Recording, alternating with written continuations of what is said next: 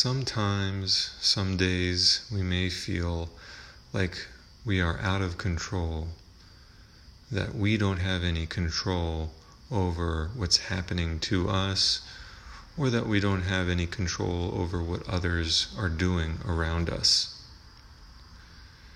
Zen meditation is actually about not being in control. It's about letting go of control over what's happening to us as well as around us. But this is a very positive experience, not a negative one, from the perspective of Zen, to be not in control. My teacher, Dayan Banaj Roshi, would often say, the only way we can see how much the world moves is for us not to.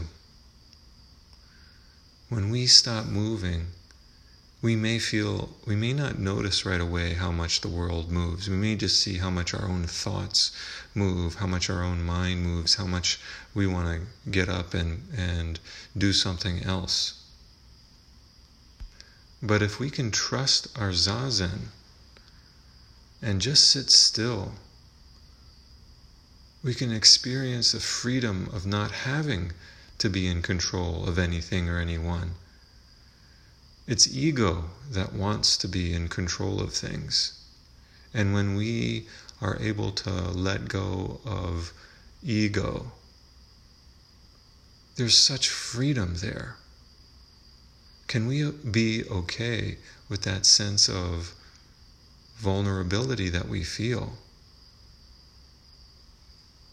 It's kind of like riding a wave. We don't know always where the wave is going to take us. We don't know when we're going to crash. We just ride the wave and stay with it moment by moment by moment, not anticipating the future.